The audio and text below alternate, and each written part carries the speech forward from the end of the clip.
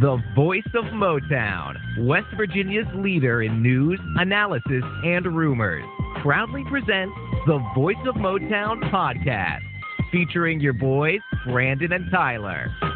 Take it away, gentlemen. All right, this is the Voice of Motown podcast. I'm Tyler Pepe. And I'm Brandon Cork, and this is the WVU Sports Podcast by two suffering WVU fans. All right, guys. Hey, please subscribe to our YouTube channel. We really want to get those numbers up, and we know a lot of you listen to us weekly, so please help us out and hit that subscribe button. It would be greatly appreciated. Even if you listen on Spotify or Apple Pod, please head over to YouTube and subscribe for us. So tonight we'll be recording 2 episodes. Later, we will be breaking down the Texas Tech matchup. But for this episode, we will be discussing West Virginia's victory over Baylor, the impact this has on Neal Brown's job security, and what was the biggest play of the game, because there was a lot to choose from. And that's just among many other things. So let's jump right into it. The Mountaineers get a much-needed win over Baylor, 43-40. This is WVU's first conference win this season, and they are back at 500 with a 3-3 record. A berth for a bowl game is still extremely realistic right now after this win, and fans got to witness a very fun and exciting game. So what are your thoughts on the victory? Yeah, it was definitely a fun game, and it was great to see WVU get a win in Big 12 play when it definitely seemed after that Texas game that it was kind of up in the air on whether we would get back into that win column and against who. That win definitely wasn't guaranteed. Both teams made a lot of mistakes to let the other team back into it, back-to-back interceptions, fumbles for, return for touchdown, blocked extra points, and things went WVU's way. What I was most encouraged about, I think, is that WVU came in to the second half and really kind of put their foot on the gas and committed to scoring points and trying to put as many points on the board as possible, as opposed to, in previous weeks where it seemed like they tried to slow down and, keep the tempo down. Baylor was definitely scoring at will, and WVU and Neal Brown decided that they had to do the same. And ultimately that worked out best for WVU because WVU made the least mistakes, even though that's not saying much, but came out on top, and that's all I can ask for. Yeah, 100%. I mean, WVU won the turnover battle 3-1. And if you want to count that blocked PAT, it was really 4-1. And they still just won by 3 points. So, I mean, we're very close to having a very different feeling after that game. But hey, take them when you can get them. And for me, this was the most exciting Mountaineer game so far this season. There were several memorable plays. The crowd was excited from start to finish. And this is easily the best win WVU has had so far this season. Townsend was an FCS school. Virginia Tech just isn't very good. So this one was just very satisfying, I think. And, I understand Baylor's having a down year for Baylor and their starting quarterback got hurt. But that victory over the Bears was just more enjoyable compared to those first 2 wins for me. And I feel like this game gives Mountaineer fans some hope to reach a bowl game. And, although this team still has improvements to make, without a doubt, this victory gave fans and this team, I think, a better outlook for the rest of the year. Because let's face it, if they lost Thursday, then a bowl berth was pretty much out of the question. Oh, for sure. I mean, I think things were definitely looking pretty dire. And WVU's 3 losses aren't really that bad looking back at them. I mean, Pitt's a really solid football team. Obviously, Kansas, before Jalen Daniels went down, is, probably still a top 25 football team. They have back-to-back losses now. And then, of course, Texas, played another close game against Iowa State, which they probably should have lost. But, yeah, I mean, the 3 losses we have aren't bad. I think what struck me the worst about the way we were playing during those games is, coaching decisions and little kind of micro decisions that happened during those games. And in the Baylor game, you really didn't see too much of that, especially in the second half. In the first half, you could argue there were some things that happened that, were kind of head scratching, but overall, we kind of adjusted. We came out there and played, and now we have an opportunity to get a bowl game. Obviously, the schedule coming up is still pretty tough. So, I would still like to see us hit that 7-win win total because, even though we did come off to a slow start, I still don't think that really excuses what that final win total should be based on all the talent that we have on this team. No, I'm with you. I mean, 7 is what I wanted from the get-go, and I'm still hoping for it. But at this point, I'll take 6 in a bowl berth and maybe get that 7 at a bowl game. We'll see. But you mentioned it earlier. WVU finally had the ball bounce their way a few times. Even Neal Brown admitted it at his press conference. But, I mean, that's just football. Sometimes the turnovers and plays go your way. Sometimes they don't. So I'm happy the Mountaineers capitalized on those opportunities. Like we said earlier, they had 3 forced fumbles and a blocked PAT on top of it that went back for 2. So what do you make of all the splash plays that they had on defense and special teams? Because we really haven't seen that all year. I think it really kind of goes to show how much the players believe in Neal Brown, that they're still playing hard. That was my biggest kind of question mark coming into this game, especially after how they came out of the gate against Texas and really, didn't show signs of life until that second half, how they were going to come out against Baylor, and they didn't stop fighting. So I think that goes to show that a lot of the guys still trusted Neal Brown. A lot of the guys still want to play tough for him, which is good. I mean, obviously you want your players to like your coaches. I think some of the turnovers on Baylor's part weren't necessarily Baylor's or what WVU's doing. I think it was just kind of, like you said, the ball bounced WVU's way, but the heads up play and the awareness and the ability for the West Virginia defenders to come up with the ball and make a play with it afterwards is, you have to give credit for that because you have to capitalize on those, bobbles and muffs and everything else. And they actually did it. So, and it was a lot of fun to watch too. Cause I mean, as a WVU fan this year, I mean, we haven't really had too many opportunities outside of the Jacoby Spells pick 6, where the defense has done anything and produced anything worth cheering for. Most of the time it's just been hiding your head in your hands and it's been painful. So even though the defense did not play well as a whole, having those turnovers makes it a little bit more palatable. I mean, obviously you don't want to be winning games 43-40. Yeah, you would like to, win by a couple scores or a touchdown or something a little comfortable. But if that's how we have to win, if we have to play more up tempo, if we have to trust on the defense just to capitalize on mistakes over time, because people are going to make mistakes in college football, I'm okay with winning that way. Yeah, I'm 100% with you. I think we even mentioned during the preview for Baylor that, if you're going to give up a lot of big plays, you at least have to be aggressive and create splash plays, which is exactly what they did. And I even remember Neal Brown saying he was going to emphasize special teams during WVU's long layoff after the Texas game. So it's good to see practice and hard work pay off, because that 3-point swing turned out to be the difference on Thursday with that block PAT being taken back. So, I mean, all of that leads us to our next topic, the big plays. There were so many big plays in this game. The strip sack by Sean Martin and Jazir Cox taking it back for a touchdown was a huge swing. Baylor was leading 17-7 at that time.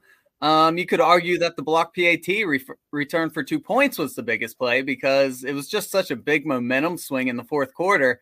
But for me, quite possibly the biggest play of the game was Andrew Wilson-Lamp's targeting penalty on Blake Shapen. And that's because Shapen seemed unstoppable up to that point, and that hit knocked him out of the game. And he was never able to return. So, I mean, obviously we hope Shapen's okay. That's not a play we root for, but that forced freshman Kieran Drones to play most of the second half.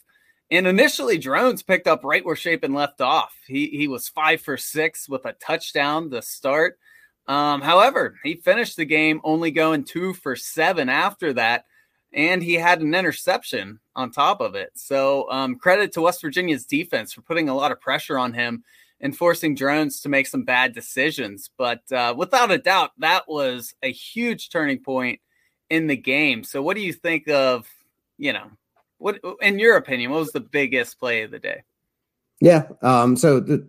First off, that hit, like you said, you never want to see that happen. I do think it was the right call. Shapen was kind of giving himself up. Lamp probably should have held up a little bit better. But those plays happen. And unfortunately, we couldn't beat Baylor with Shapen. I think the win would have looked a lot better if we had. But, I like you said, I hope Shapen all the best. And that was a big turning point for the game.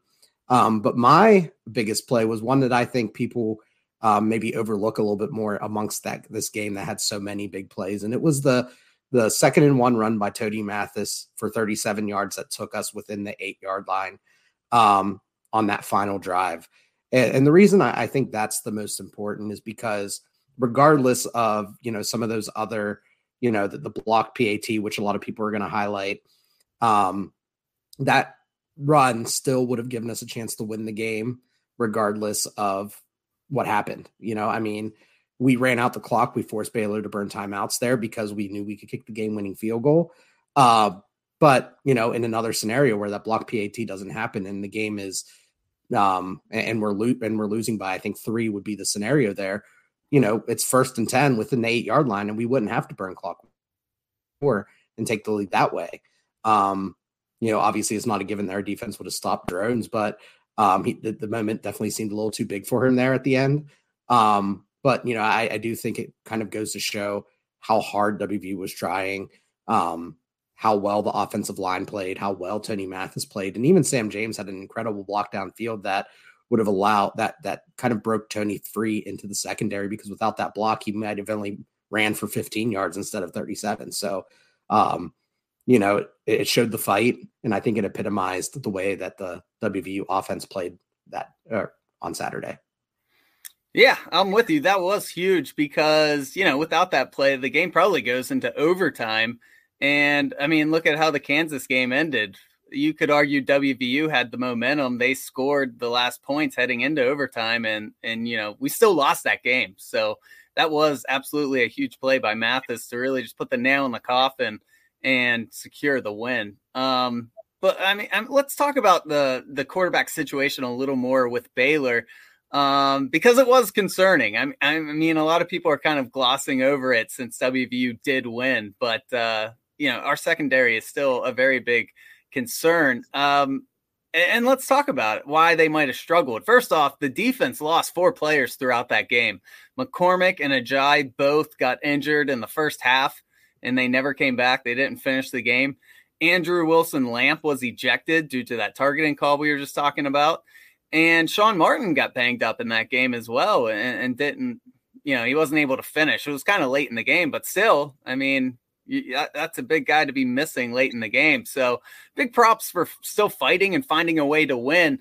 WVU's coaching staff had to get creative, though. They moved safety Ruffin to cornerback for much of the second half. So what's your opinion on WVU's secondary? Because overall, they had a pretty rough performance, but, they did fight and claw their way back, and they got the job done in the end. Yeah, you have to give kudos to the secondary for kind of filling in whenever all those players went out. That's a tough situation for anyone to be in, but Baylor was still striking us even regardless of who was out there, and it kind of exasperates and highlights the fact of how bad we are back there. The kind of encouraging thing, though, was that, our defensive line still looked good. I know we only had 2 sacks, but we had 16 pressures against Baylor. It seemed like we were winning at the point of attack. Baylor likes to run the ball. And, obviously it seemed like Baylor was leaning heavy pass because they knew we could be beat there. But, our defensive line also is a reason why I think Baylor didn't lean so heavy on the run. They also had an injury to their running back, Craig Williams, I think it was. He got hurt on a kickoff return. But even then, the defensive front played really well. And honestly, I would like to see us find more creative ways to get them more involved, because it seems like we kind of rely on them to just do things on their own and put 4 guys up there and then drop 8 back or 7 back and, just put a blanket back there so that maybe we don't get shredded. But that hasn't seemed to be working. So I would like to see us get more aggressive. I would like to see us attack more. I would like to see us blitz more. Our linebackers and coverage haven't been good either. Kopcha played well against the run, but he did not play well against the pass. There were several plays where he was supposed to be covering running backs or tight ends, and he just got lost. So, I just want to see some more aggressive play out there because, we're giving up big plays regardless. And, even though you can tell the guys are trying back there, let's put some more pressure on the quarterbacks because, you want them to make some more mistakes. And that's the reason we won, is that the other team made mistakes. I'm with you. Yeah, I definitely want to highlight everything you just said. The front seven, I'm with you. I thought they played very well. They held Baylor to 169 rushing yards, which might not seem great, but keep in mind Baylor was averaging 187 coming into the game. And plus, Baylor had 24 rushing yards on that final drive, which were, those were basically just stat patter plays. Those runs didn't hurt our defense with less than 30 seconds left. So I thought they did a great job against the run. They also did a great job of applying pressure late in the game. It was a little rough in the first half, but in the fourth quarter, they did a nice job of pressuring that freshman. So I'm very pleased with how the front seven played. But yeah, the secondary, obviously we're pumped that they, persevered and found a way to win. But there's just no way to sugarcoat some of these stats. The Mountaineers gave up 10 20-plus yard passing plays in just one game. And that's Baylor, a team, like we just said, who's known for running. They're not even really known for making big splash passing plays. And, they just absolutely got carved up over the middle and with screen passes on the outside. I will give Baylor a lot of credit. They drew up some great plays. They use a lot of shifts, formations, misdirections, and this makes it really hard on their opponents. There was even a few times I remember just looking at everyone in our section saying, that's just a great play call. How I don't even blame our defense for getting fooled on that. But, I don't know. Secondary is just still a major concern. And I feel like the Mountaineers are going to have to score 35 plus points a game just to win against, most of these Big 12 opponents. Yeah, it's hard to find a bright spot in the secondary. Looking at the stats against how many yards we were allowing, how many receptions we were allowing on targets. Really the one that stands out that still wasn't even great is that Jacoby was targeted 8 times, and only allowed 3 receptions.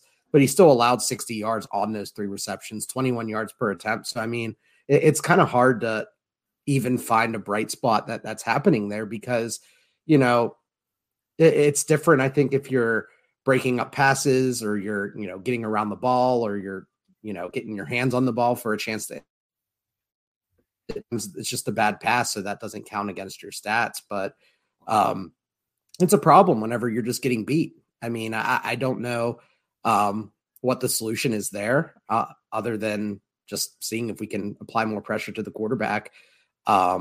We've seen a lot of guys. I just mentioned Jacoby Spells, but we've seen Andrew Wilson-Lamp, who unfortunately got ejected, so we didn't get to see him as much as we would have liked to.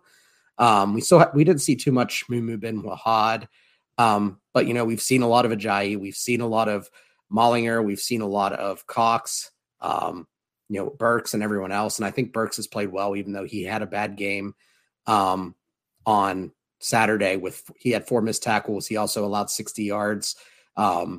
In receptions on 2 catches. So, it's just bad all the way around. And, I don't know if it's scheme. I don't know if we're just playing too conservative because of how badly we know we can get beat. It's just kind of baffling as to what the solution is to how to make the secondary better. Yeah. And, one thing that we might be able to hang our hat on is Charles Woods is expected to come back soon. So maybe he'll be back against TCU, maybe Iowa State. We don't know for sure, but it looks like he's trending in the right direction. And obviously that'll help. But the question is, how healthy is he going to be? It's hard to believe he'll be 100% after a pretty big injury like that. Maybe he'll be 80, 90, but, every little bit helps. But I hope people aren't expecting a miracle once Woods returns because he can't fix this entire secondary by himself. No way. He's good, and maybe he can, shift the focus from one side of the field to, if he can operate on an island, maybe you're able to shift coverage to the other side. And then, if he allows a few catches, you'll live with it because you know that he's not going to get beat deep. And then you could shift safeties over to the other side and just kind of overload and make sure that side's handled. Obviously, that's not without its faults as well, but it's an idea to play around with. I mean, at this point, I'm okay with Jordan Leslie throwing the kitchen sink at it. If he wanted to go with like 8 guys in the box and just 3 guys playing over top as like super safeties in like a prevent style defense, I mean, I'd be willing to give it a shot. I mean, at this point, I just want to see the defense kind of excel at something in that back half, because it really just hasn't been impressive in any way, shape, or form against the pass. And it's a huge problem, especially being in the Big 12. If this was the Big 10, maybe you get a little scared when you play Ohio State, but everyone else you can probably live without a great secondary. But this is the Big 12. Everyone has an air raid style offense. Everyone has a quarterback who can sling it. Everyone has at least one wide receiver who's got to torch you deep. So you got to have some sort of stability back there. And it's just interesting how we got to this situation, because, our secondary has never been anywhere close to this bad up during the Neil Brown era and towards the latter half of the Dana Holgorsen era. I mean, during the early half of Dana Holgorsen, our secondary was really bad as well. I mean, we all remember the Baylor game, as much fun as it was to watch. There was no defense being played, and that was kind of his MO there. But I mean, we need bodies. If we have a lot of young guys and we have a lot of old guys, but there's really no one in between who's ready to play. And that's a big issue. Yeah, I mean, one thing Woods might be able to help this defense do is, we keep talking about it, we want them to be more aggressive, to make splash plays, because you're giving up those chunk plays regardless. So why not be aggressive and create turnovers like we saw on Thursday? I mean, again, 3 turnovers, a block PAT. Now, obviously, I mean, this isn't a video game. You can't blitz every single down. You got to kind of keep the defense guessing. You got to try to disguise where the pressure's coming from. But being more aggressive seems like the way to go for this D, because like we keep saying, the chunk plays are coming regardless. And this team likes to play zone to try to mask those secondary issues. So I wonder if they will try more man coverage once Charles Woods comes back. I'm sure, again, his level of play and how healthy he really is will be a big factor in that. But it will be interesting to see how they change their strategy on defense once he returns, because obviously he is a guy who can lock down, their best receiver. And maybe you're more willing to risk man coverage and bring a big blitz from time to time. Yeah. Yeah. Or we could blitz 7 every play and then just play press coverage on the outside and try to bully all the receivers for 2 seconds so we can get a sack. I don't know. But I mean, they talked about, they wanted to play more man coverage this year because we were more athletic, but being able to play man coverage is more than just athleticism. You got to have awareness. You got to have some skill back there. And it's tough. I mean, you look at why some of the best, most coveted players in the NFL are top tier cornerbacks who can shadow guys and, you can put them on an island. They take away the entire side of the field with their pass coverage ability. It's because it's hard, and the ability to just take one guy out of the play all by yourself and not needing to worry about getting additional help or whether you're going to get beat is hugely valuable. And in the Big 12 and in college football, where the air raid is so prevalent, where it is designed to create space, where it's designed to, run short, efficient routes, that's really hard to cover in short spaces. I think it's hard to play man unless you have some really, really, really good guys out there.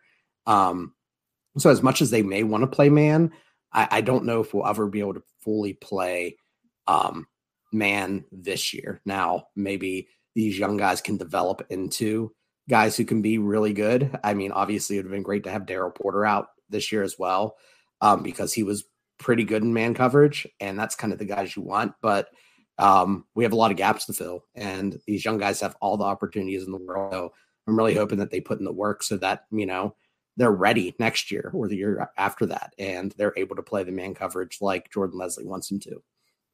Yeah, I'm with you. And, we don't want to be too negative after a big win, but obviously there's still concerns there. So we thought that was worth discussing. But Let's shift gears a little bit to the offense, who had a great day. WVU's offense had a bit of a rough first half, but they really found their groove in the second half of the game. They totaled 500 yards for the day, and they ran well. They passed well. I just thought they looked excellent in all phases. So what do you think of the offense? Yeah. Ways. Obviously, that late was not ideal, but other than that, accurate, efficient, got the ball where he needed it to go to. Of course, you have the offensive line, who I thought played a stellar game against the defensive line that it seemed like, could have been a tough matchup. I mean, that Ika defensive tackle, that was a big highlighting point that a lot of experts were talking about. Zach Frazier against him. And Zach Frazier, I think, pretty easily won that. The offensive line as a whole played really pretty solid. I mean, Wyatt Milam had a good game. Doug Nestor had a good game.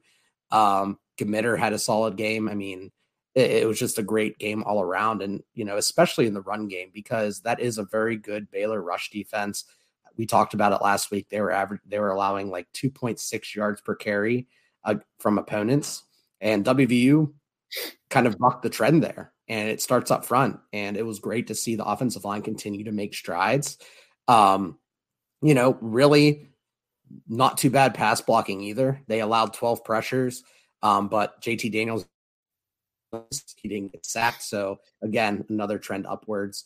And I don't know, honestly, I think the offensive line play is one of my highlights of the game, just because how I think a lot of people thought that Baylor's defensive front seven was talented enough to give us a lot of problems. And we have been snake bit before by teams who just, bully our offensive line. And it hasn't been the case every game this year so far. So I want to give those guys a lot of credit, because they put the work in over the offseason, and they have made huge improvements this year, in my opinion. No, big time. Yeah, I want to break it all down. First off, JT Daniels had a nice game, threw for 283 yards and a touchdown. He did give us a bit of a scare, like you were saying, with that late interception. That play really reminded me of Virginia Tech last year.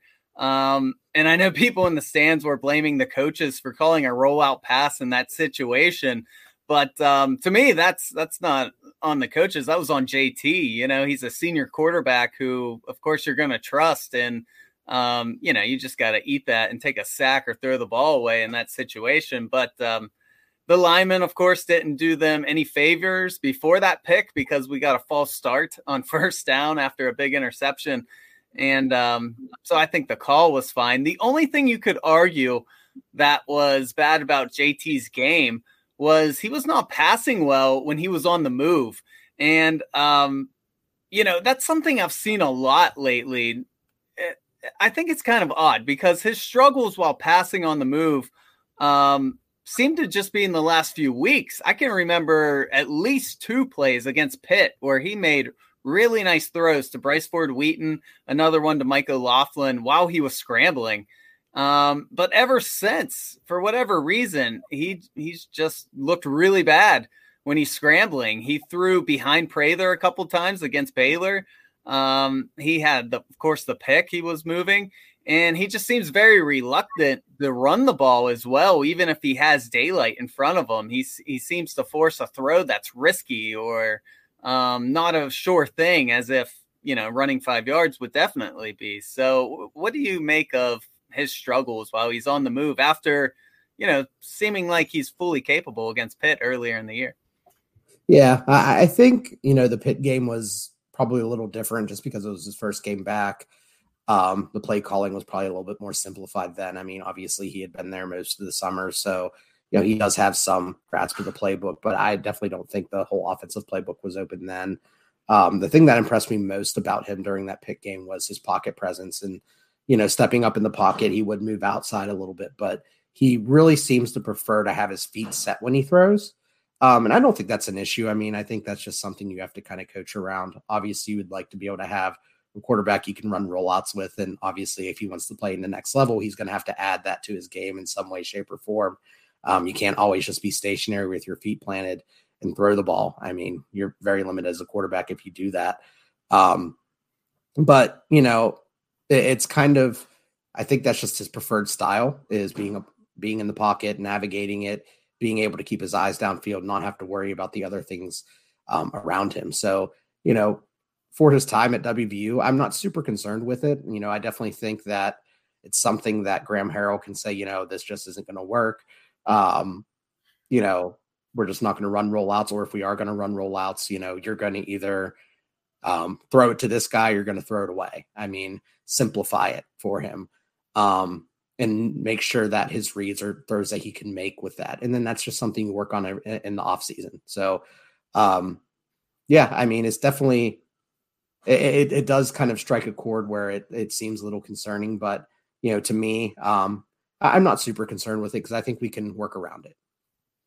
Yeah, well, the thing is, most of the time he's scrambling and throwing bad throws. It's not by design. It's because he's getting away from pressure. And then, like the two to Prather were him just scrambling away from pressure, which is good that he's getting away. But then at the same time, we're all having heart attacks when he's throwing these terrible throws, getting wide receivers killed and almost throwing picks. He needs to throw the ball away. I mean, that's something that he definitely needs to do more instead of holding the ball and trying to force something. I know that's hard for quarterbacks to do because you don't want to give up on a play, but once you're outside the pocket, just throw it out of bounds if you're not comfortable, and there's nothing wrong with that. Well, one thing I thought of is he's taken some big shots this year, and I really do give him credit. He's a very tough quarterback. He never shows any lingering effects from these shots. He kind of just gets right back up and goes in the huddle. But, maybe some of those shots are in the back of his head. Maybe he doesn't trust his legs. I don't know what it is, but it's just something I've noticed over the past few games. But moving on, he did have a good game, so we don't want to act like he didn't play well. But also the wide receivers had a great day, not just catching, but run blocking as well. Neil Brown mentioned this, and I have to agree. We criticize the wide receivers a lot when they have bad games, like they did against Texas. So when they have a day like Thursday night, we really need to give them their props and praise. So what's your opinion on the wide receivers? It's great to see, obviously, Caden Prather have such a big game, and I'll talk about him a little bit later because I could go on and on about him. But, Bryce Ford Wheaton had a solid day, 50 yards, 5 catches. Sam James, 50 yards as well. It was great to see, those guys go out there and play. There were some kind of strange things that the coaching staff was doing. I remember a few drives where it seemed like they just had the backups out there, or they just had all the backups out with Caden Prather. I don't know what was up with that. That kind of scratched my head. But I also like some of the novel things they're doing, like getting Garrett Green in there for a couple snaps, not as a quarterback, but as a receiver, a running back. Those are things that I think that Graham Harrell can really kind of build some gimmicks around. And, I don't think anyone right now can get excited for seeing Garrett Green starting in the slot anytime soon. But I definitely think there are some trick plays that we can take advantage of in the long run with the way that he's thinking. And I think that's something that we've said numerous times before is, with guys like Garrett Green, he has enough athleticism and explosiveness that you just got to get him in the field and figure out the way to get the ball in his hands. And even though the play that he caught a pass on was only for 7 yards, it's still something, and it's something to build off of. So I just wanted to talk about those other guys first and get your thoughts on them before we kind of dive in on Caden Prather. Yeah, I'm with you with the creativeness. I love seeing Garrett Green on those couple plays. I wish they had 5 or 6 plays set every game where he's out there, because you can do so much. You can run end arounds and then have them possibly throw it like an RPO play. So I like that they're playing around with that. But yeah, there was just a lot of big catches from plenty of guys. The Reese Smith catch comes to mind. Of course, Caden Prather had a huge day, over 100 yards, the only receiving touchdown. Sam James had a huge catch. Like you said, he ended with 50 yards, but I remember one very significant catch in the second half. And although Bryce Ford Wheaton didn't have any really big splash plays, he was picking up first downs in the second half and just, really making an impact. So props to them. And like we said earlier, they did a great job blocking downfield for Tony and Justin. And Tony was even giving them credit in an interview after the game. So, if you guys don't remember, go back and watch some of those big runs. The reason they went for so long was because of the wide receivers blocking downfield. They had a lot to do with that. So yeah, I mean, I got no complaints, just all around great team effort by the wide receivers. Oh, absolutely. And you know, I think we've kind of found a really nice, or I should say we settled into a really nice trio of wide receivers and how they're being used. And I think Graham Harrell's kind of honed in on that. I feel like they're really relying on Sam James, like you said, as kind of that deep threat guy down the seam. And he has been thriving in that role. I know his numbers aren't popping off the page, but it seems like every week he's good for a nice 30 or 40 yard catch. And if it's not a 30 or 40 yard catch, he's catching a touchdown. And you'll take that every week. I mean, even if he's only getting 2 or 3 catches a game, if that's 2 or 3 catches for 50 or 60 yards, that's great.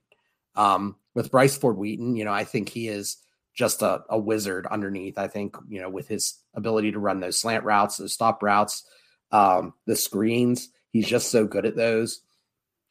So he's able to keep the defenses kind of honest on that side. And you have to, you know, give him a little extra attention because he's a guy who's going to break a tackle or two a lot of times because of how big he is. And Caden Prather, you know, kind of settling into how talented he is. I mean, I've half jokingly always said that he's the best wide receiver on the team, but, you know, realistically, you know, his potential has always been he could be the best wide receiver on the team. And it just kind of goes to show what he did against Baylor. I mean, we saw glimpses of it several times this year of what he could do. But he finally put together a full game. He was, you know, beating people deep. He was working underneath. He was hitting in the intermediate routes. He was scoring in the touchdown. He was scoring touchdowns. You know, it was just a fantastic game overall. And, you know, I like to see that Graham Harrell is designing more plays for him. I like to see that, you know, JT Daniels is trusting him more, targeting him more, because it's becoming more and more apparent that, you know, he is really able to not only make those tough catches, but he's also able to create separation when we need to create separation. And that's something that it seems like Bryce Ford Wheaton has struggled with. And for as good as he is underneath, we've always needed someone who could just be a man beater. And it seems like Caden Prather is that guy. Yeah. I mean, you've joked for weeks that he's number one wide receiver on the roster. And honestly, he probably is now. I mean, the way he's performed the past couple of weeks, he's without a doubt been the top star on that wide receiver group. So that's good to see because he's always had the potential and he's got several years left. So it's good to see him growing throughout the year. Let's talk about the running backs because, wow, Tony Mathis had a career day. His 163 yards was the most of his career, and he tacked on 2 touchdowns for good measure. After having a slow start to the season, you know, he's kind of proving why people were so high on him in the offseason. He looked very decisive, just one cut and go. He even mentioned after the game how, you know, his coaches were working on doing that, squaring up his shoulders, just seeing a gap and then exploding through it. And that's exactly what it looked like. It was very reminiscent of the Tony that we saw at the end of last season. So I couldn't be happier with his performance. Yeah. I mean, coming into this game, it seemed like he had no momentum. I mean, it could have been very easily the game where, you know, the tires just fell off, but like that, he put in work and you can definitely see he changed the way he ran a little bit. I mean, as opposed to being a little bit more hesitant in the hole, he was just hitting it. You know, he was trusting his blocking. He was trusting himself. And it was super impressive. I mean, he had 13 forced missed tackles. He had multiple 20-plus yard runs. He wasn't just doing it on one side. He was running all over the place, left side, right side, up the middle. He didn't make it predictable. And, yeah, I mean, he just had a tremendous game. Obviously, I don't want to overshadow Justin Johnson. He didn't get as much opportunity because you got to ride the hot hand. And I'm not, you know, saying that Justin Johnson needs to kind of be put in the back seat, but it was Tony's game, and you just got to feed him when a guy's running like that. Yeah, for sure. I mean, you had to. I mean, Tony was just playing so well. But like you said, I mean, Justin, let's give him some love too. I mean, he contributed. He had 48 yards. He even had a 19-yard touchdown. So the only bad thing I can say about Justin's game was he fell down on a play that it looked like he had a hole to run through and he just kind of tripped and fell. But other than that one mess up, I mean, he had a solid game for a backup. If you're getting almost 50 yards and a touchdown to, you know, complement the starter, I'll take that every day, you know? Yeah. And that's what I love about the backfield right now. I mean, even if it's just Tony and Justin for the next few weeks, while, if Jalen Anderson doesn't get into the mix, or if CJ Donaldson needs to sit for longer while he recovers, even with just those two, either one of them could get scorching hot at any time and just have a huge game. So, I mean, there's going to be games like this where Tony gets 20 plus carries, and there are going to be games where Justin Johnson gets 20 plus carries as well. And I feel confident whichever direction the coaching staff decides to go, because I honestly think these two guys are both legit, starting caliber running backs. And we are super, super lucky to have this much talent in our backfield right now. Yeah, it's a good problem to have when you're debating who to throw out there, because everyone's playing so well. And I saw CJ Donaldson is on the depth chart for Texas Tech. Now, that does not mean he's coming back, but to me, that's a sign that he's trending in the right direction. So even though he might not be back for the Tech game, I imagine he'll at least be back for TCU. So that's always a positive sign to see. But the offensive line, yeah, I mean, you mentioned them earlier. All of this wouldn't be possible without how well they played. They were just excellent. 0 sacks allowed. I believe JT was only really hit one time. They were just great in the running game as well, opening up lanes for Tony and Justin. I mean, this was very encouraging to see. This might have been the most exciting thing to see throughout that whole game, because if they can keep this up, there's really no reason this offense isn't going to do a lot of damage in these last 6 games. Yeah, I mean, there have been times the past couple of years where it seems like in games where we said, we need to just not be terrible on the offensive line and we would just fall apart. The offensive line seems complete opposite of that now. They're dominating games. Obviously, the Texas game, I think, was a little bit more of an outlier, for multiple reasons, and I'm not sure what those reasons are, but there's probably lots of good reasons as to why they kind of imploded there. But, majority of the games, they've surprised me. Even the Pitt game, while they did allow sacks, 2 of them were late. And most of the time they gave JT Daniels a pocket to operate in, even as small as it was. They've made strides all game long. Obviously, I still think there's one spot on that offensive line where I'm not sure who should be playing there. I know Jaquay Hubbard's been playing there and he's been up and down. Brandon Yates has been playing there. He's been up and down. Jordan White's been up and down with injuries. So, I mean, I definitely think once we get that 5th spot ironed out, the offensive line could even get better this year. And, when you have an offensive line where you have 5 guys that aren't weak at their position, you can really control games and not only get the running game going, but give someone like JT Daniels more time to make big plays. So it's probably the area of the team that I've seen the most progress in so far this season. And I know we all give Matt Moore a hard time. So give credit where credit is due, I guess. Yeah. Oh yeah. 100%. I mean, if you're performing well, you're going to be showered with praise. If you're, I mean, that's just how our fan base is, which, hey, that's a good thing. It's a good thing that they're passionate. And the last thing we wanted to talk about today is, I think it's worth asking, does this win affect Neal Brown's job security? So I'll let you go first on that one. Sure. So, before the Baylor game, I was at a 10 out of 10 in terms of how hot Neal Brown's seat was. I think with the win earlier today, I was thinking and being ridiculous. And I was like, I'm probably at like a 9.5 now. But the more I kind of think of it, I think I can say 8. I still think the seat's hot. I still think he needs to get a nice win. Obviously, Baylor should finish with a winning record.